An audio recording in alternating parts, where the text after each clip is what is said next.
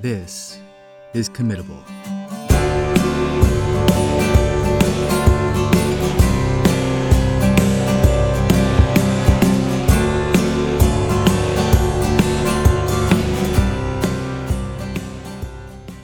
This is Committable, a podcast about involuntary commitments. I'm Jesse Mangan, and this episode is going to be a bit different. For this episode, I interviewed Rob Wypond about his book, Your Consent is Not Required: The Rise in Psychiatric Detentions, Forced Treatment, and Abusive Guardianships. This book is a fantastic resource for anyone who wants to better understand these systems. It has concrete examples from court cases, first-hand accounts, federal investigations, lived experience, and structural analysis. Rob also brings a sense of insight from his own experiences after watching his father get pulled into one of these systems.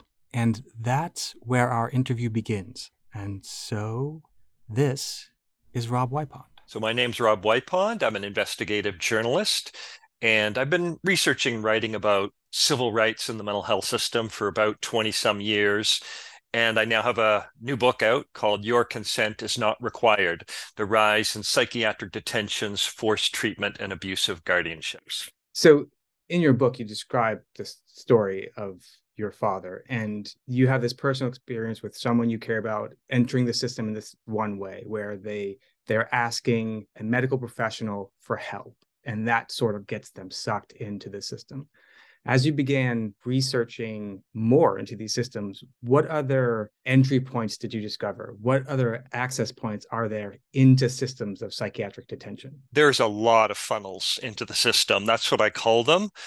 And it's a big one. And it should be noted that going into the system voluntarily has become one of the predominant ways that people are ending up locked up against their wills. It's very counterintuitive in some ways, because there's this narrative out there that, oh, it's only if you lack insight and don't realize that you need help, that's when we forcibly treat you.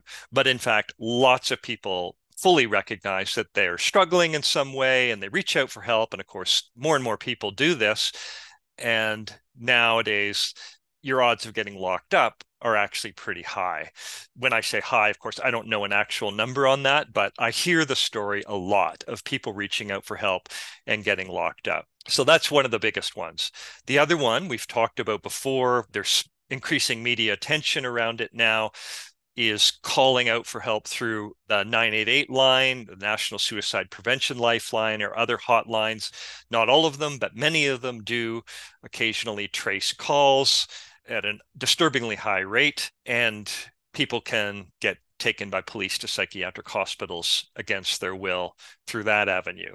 I was sort of staggered by the amount of funnels you covered in the book. You had punitive measures where someone is protesting or someone is a whistleblower. It becomes a political mechanism to involuntarily hospitalize them. You had systems where there were body brokers, if I'm getting this correctly. There are body brokers that go and search for people to bring into a facility. Yeah, and that's a really important one too, because so we have really mass scale fraud going on. There was a heyday of this back in the 1980s, and there was an attempt to get it under control. Laws were passed, lawsuits were filed, governments got involved, and a lot of companies shut down. Massive, like hundreds of psychiatric hospitals got shut down in the midst of these massive, like $100 million, billion-dollar sorts of lawsuits going on against fraudulent use of mental health laws simply to incarcerate people and bilk insurance plans. It looks like that's coming back. So it becomes a major funnel into the system, is that there's just corrupt medical professionals and people on the street working for these medical professionals, finding vulnerable people and bringing them into hospitals. Or even in some cases, we've seen just advertisements like, come in for our free mental health assessment, and people show up, they do a little mental health assessment, and they actually get locked up. And what's really important about this is, clearly we would say, well, those are cases of extreme abuse, and they are. But the reality is, it's very difficult to tell which ones those are from legitimate, quote unquote, legitimate psychiatric detentions. And this is something that I discussed with the U.S. Department of Justice who are prosecuting some of these cases, and they acknowledged as well that even for them, even for their auditors, even for their attorneys, sometimes they're studying a hospital and they're finding it hard to figure out whether or not this hospital is engaged in systemic abuse or simply engaged in normal, responsible psychiatric detentions, because they look, for all intents and purposes, the same. People get restrained, they get drugged until they're barely functional. They, are abused in lots of ways, what we would call abuse. And at the same time, that's considered acceptable if you're trying to quote unquote cure a person. So it's a major problem. I think it's worth mentioning that when you talk about corrupt medical professionals, you spent a great deal of time in your book actually listing specific lawsuits that have occurred. You spoke to, it was an interagency task force, a Medicare fraud interagency task force. This medical fraud and this corruption is well documented, and it even occurs in places where we see other access points in places like the military. The military seems to commonly use this threat of psychiatric hospitalization as a way of managing, I guess, dissent or managing people resisting or speaking out. Yeah, one of the things that happened to me while I was researching this book is I was repeatedly shocked when I kind of got out of the typical people you might interview for something about psychiatric detentions, like psychiatrists and mental health agencies, and I ventured further afield to talk about psychiatric detentions. And in this case, so I started getting a hint that this was a common phenomenon, that whistleblowers were getting forced into psychiatric evaluations and sometimes locked up in psychiatric hospitals in the midst of their whistleblowing activities.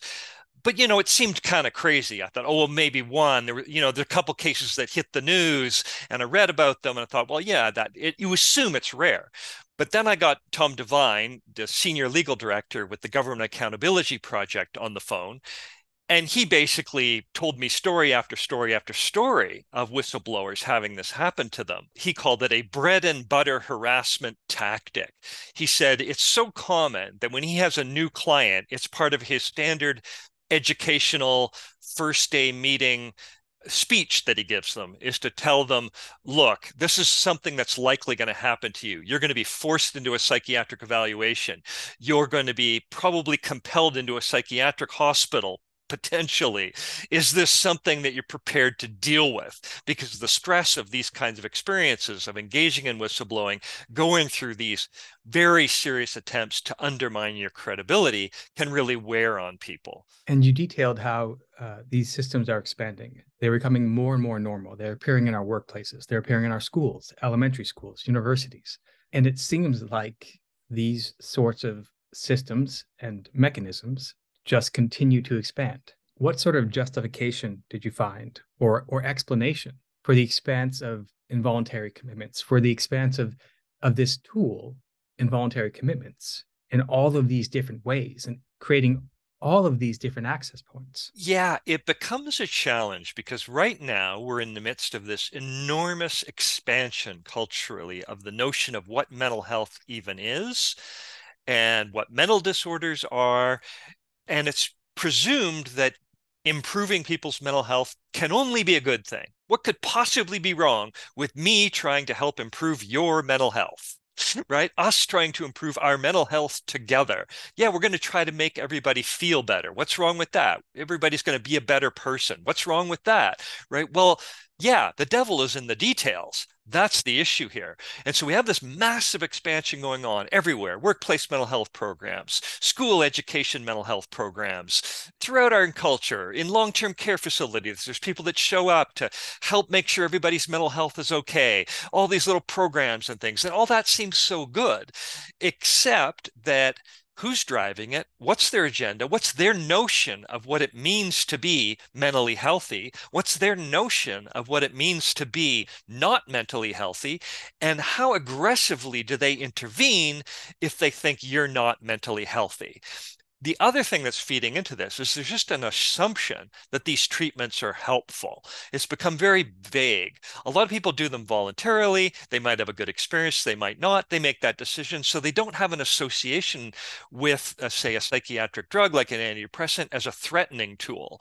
Maybe they've never even tried an antipsychotic. So that's the mass of the culture. They don't really know what this experience is like. But when you're caught in the clutches, when someone's now aggressively trying to improve your mental health, the tools are very powerful. Antipsychotic drugs can just knock people out, right? They can debilitate you. It's not like an antidepressant at all, even though some people have quite extreme reactions to antidepressants as well. But antipsychotics are an order of magnitude more powerful.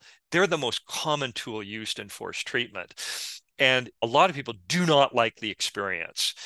So we have these two things going on at once. And really what I wanted to say about that is that it's just, there's this assumption that what happens at a psychiatric hospital is good, is safe, is helpful.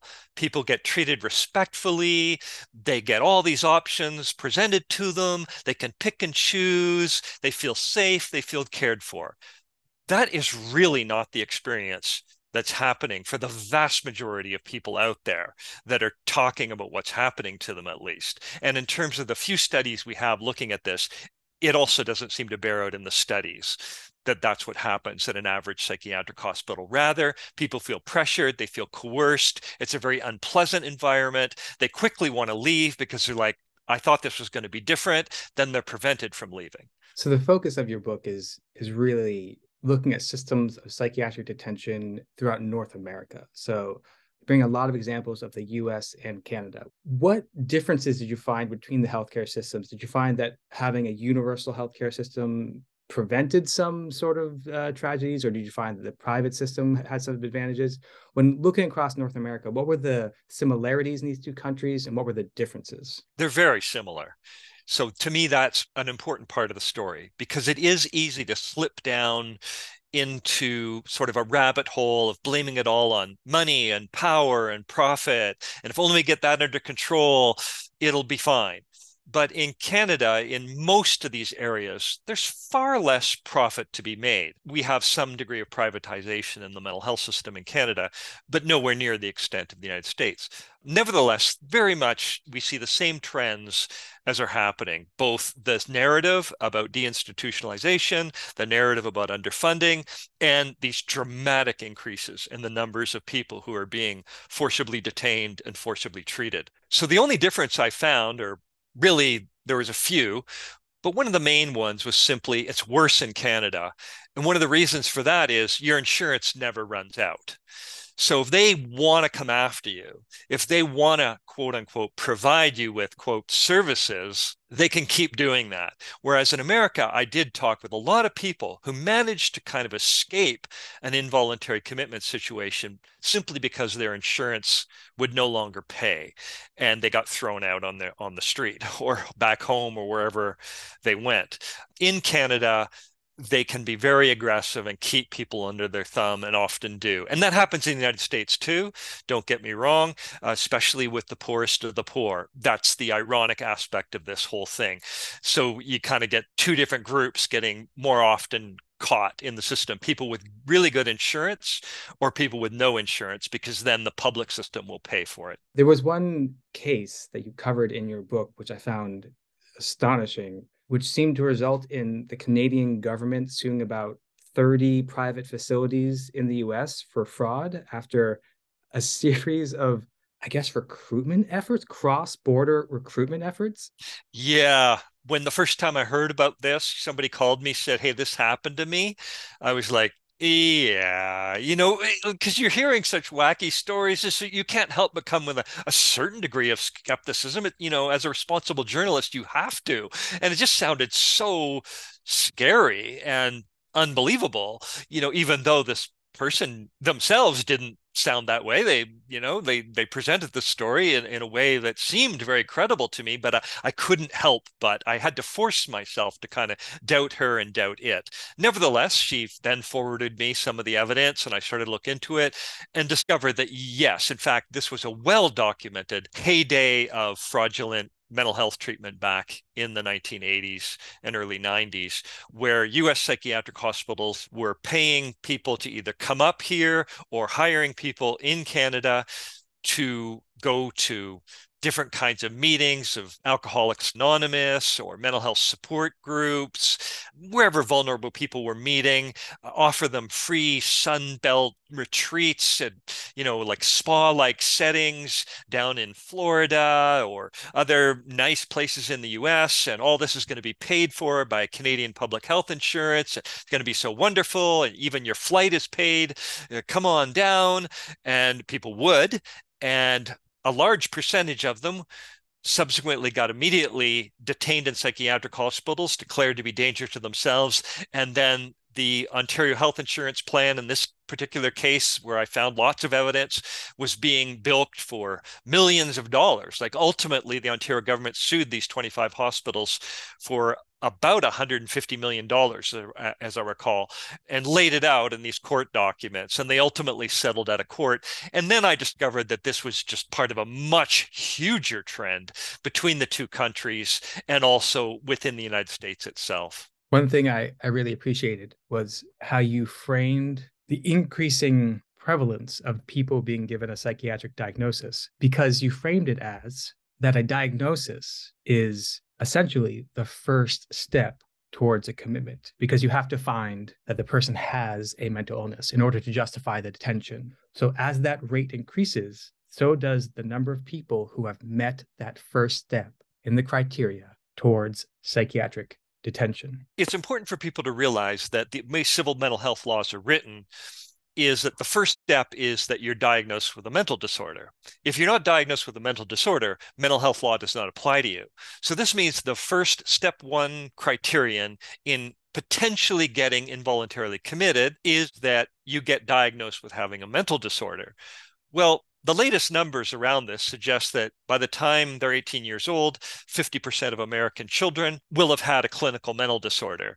The latest numbers from a study in the Journal of the American Medical Association suggest that 86% of people at some point in their lives will meet the criteria for a clinical mental disorder. So in effect, that means 86% of the population will at some point meet the step one criteria for getting involuntarily committed.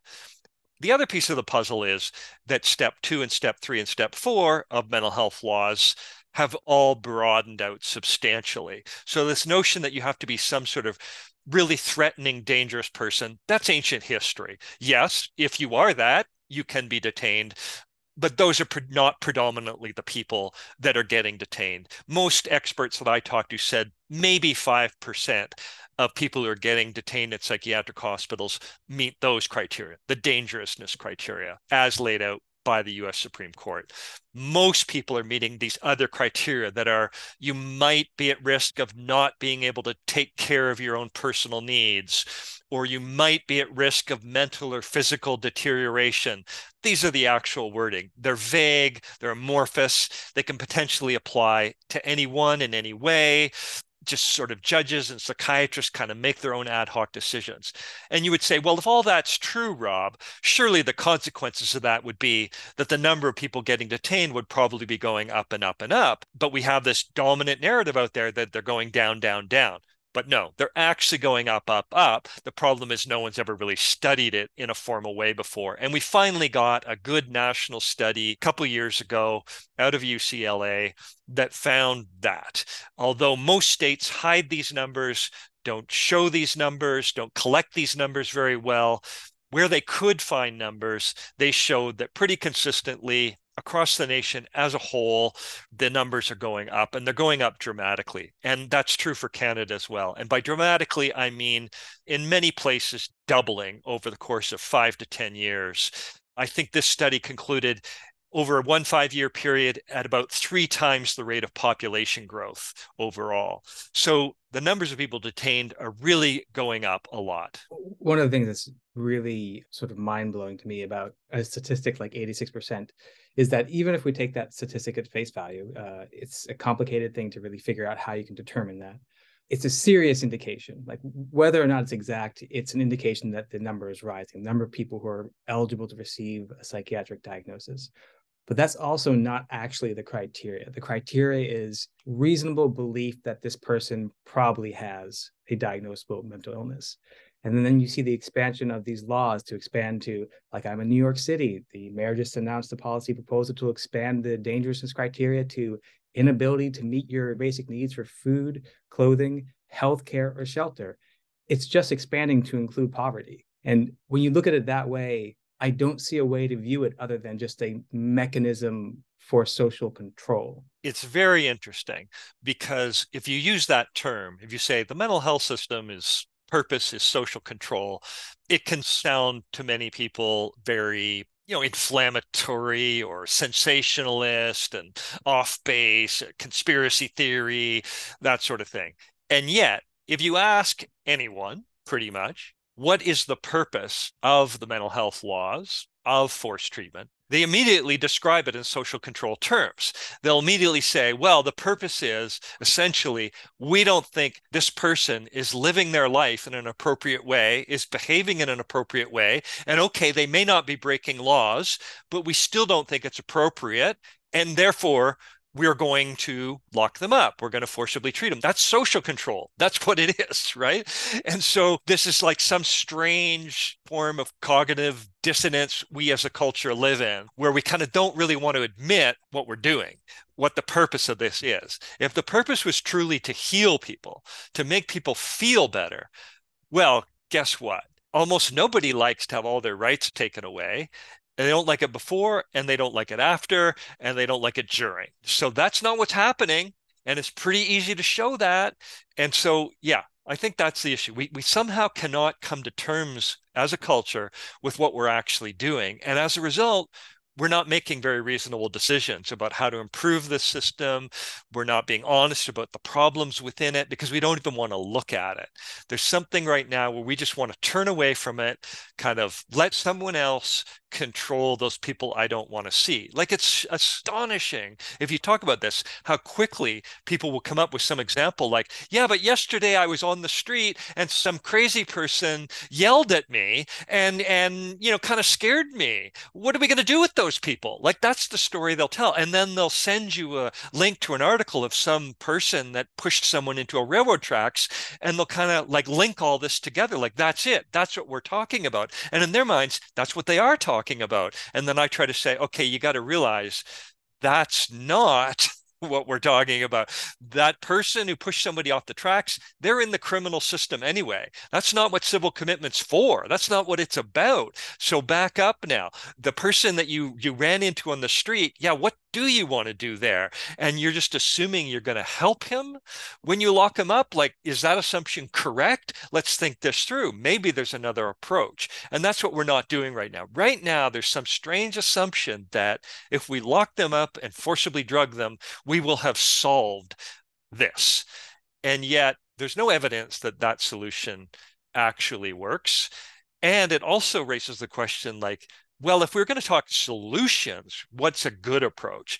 What's a potentially better approach? Right now, it's the only one that's being put forth. Lots of people will say, I mean, only one being put forth often in the mainstream, but it doesn't take that long for people to at least raise the question around, well, what about more affordable housing? What about simply housing first? Support people getting voluntary support to help them stay in their homes. Well, that would be a huge solution for that segment of the population. Absolutely. But we also need to understand that right now, involuntary commitment is affecting a much broader segment of the population than that. Those people that we're talking about on the street are almost like they're becoming caricatured in our portrayal of them. They're really just serving a symbolic purpose in formulating an argument and not really what we should be talking about. We should be talking about more concretely who really is being forcibly treated, what's happening to them. You speak to a significant number of people with personal experience having gone through some aspect of this system, having been pushed into some access point or funnel. Do you have a sense of what people who have been traumatized by these systems are looking for? Do you have a sense of whether or not they're looking for accountability? Are they looking for change? Are they looking for acknowledgement?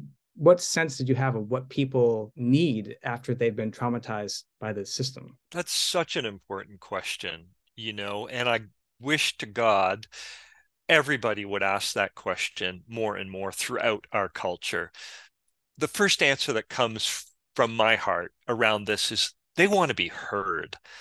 They want people to hear their stories, hear their perspectives, hear their experiences, to be heard and validated in that, really, first and foremost. And then, in my experience, many of these people are extremely knowledgeable because they are experienced. And as a result of this very traumatizing, frightening experience they've had, they've done their research, they've looked into these issues, and they know what's going on. And they're very articulate in proposing what kinds of changes are needed. And so that's where I would go further. So there's a whole battery of things that get proposed. And I think really everyone in this area is struggling to figure out, well, what might work, right?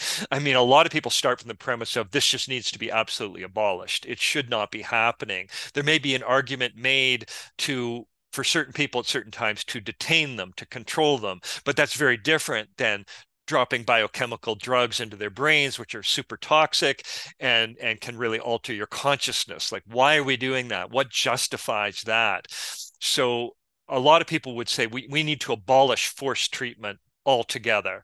And I think there are very strong arguments to be made there. And then there's people who just think that's just not going to work because look at where our culture is at right now. And so they try to figure out more practical, immediate, possible solutions that might work at their local hospital, where they say, look, or within their state, how can we change the law to at least make sure that there are stronger, more robust rights protections for people? People should have appropriate legal representation because right now in many states, you can't even get decent legal representation in this kind of a situation. So there's a battery of things that people will bring to bear around changing laws, making sure people get representation, actually just following what the US Supreme Court has laid out should be laws. Most state and provincial laws, actually in Canada as well, are not in alignment with the Supreme Courts in either country have said should be the criteria, because those criteria were quite strict around true, imminent, immediate danger, and almost no one is applying that strictness of the law anywhere anymore. How long have you been researching this particular field, like psychiatric commitments? 25 years. So from the point where you first started this 25-year journey to the point you're at now, what has changed about the way you think about involuntary commitments? It's just far more broadly used than I had any idea at the beginning. I knew right away it looked abusive to me and dangerous.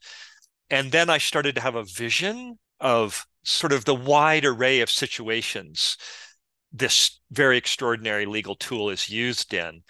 But even in my worst imaginings, I did not imagine what I found when I looked deeper and deeper. And still today, each day, I hear a yet more shocking story, something that I go, I should have known that, or yeah, maybe I got a hint of that now that I think about it, but I never really followed up on it 10 years ago.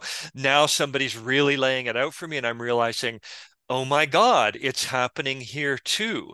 It's just the extent to which this tool is reshaping people's lives and reshaping our entire society. Like, the latest for me is talking with more and more people that work in group homes and out in communities where just the day-to-day life of a person, everything they do from the moment they get up to the moment they go to sleep, till how long they sleep, right? And what drug they're taking before they go to sleep. All of these things are being acutely monitored. There's a level of surveillance and policing going on of a vast sector of our society that almost no one knows about. It's much more intense than probation for criminal offenders, which itself can be fairly aggressive. But here in the mental health world, just an average person who's been labeled with severe mental illness and has ended up in a group home because maybe they're struggling in some ways to meet some of their own daily needs, and maybe they do need some level of support. Instead of getting voluntary support, they're getting involuntary control. And it's the sheer extent of that. I am still just learning about it. And to me, it's quite frightening. So that's one of the big things that's changed. I just never really had a sense, I think, of the level of detail, the level of detail of the control mechanisms that are taking place out there in terms of people's individual lives. And then the other piece of it is just the sheer scope of it across the culture in all these different places in our society where pregnant women are getting locked up, to try to control them and their fetuses, and whistleblowers are getting caught, and people in workplaces, just a performance evaluation can suddenly turn into a recommendation for you to get psychiatric help. And then it turns into pressure for you to take psychiatric medications. Again, something I really didn't know the scope of that when I began. Well, Rob, thank you so much for the interview. Thank you for the book. I really appreciate the work you're doing. Oh, great. So thank you. Okay, thanks. Take care. Bye-bye.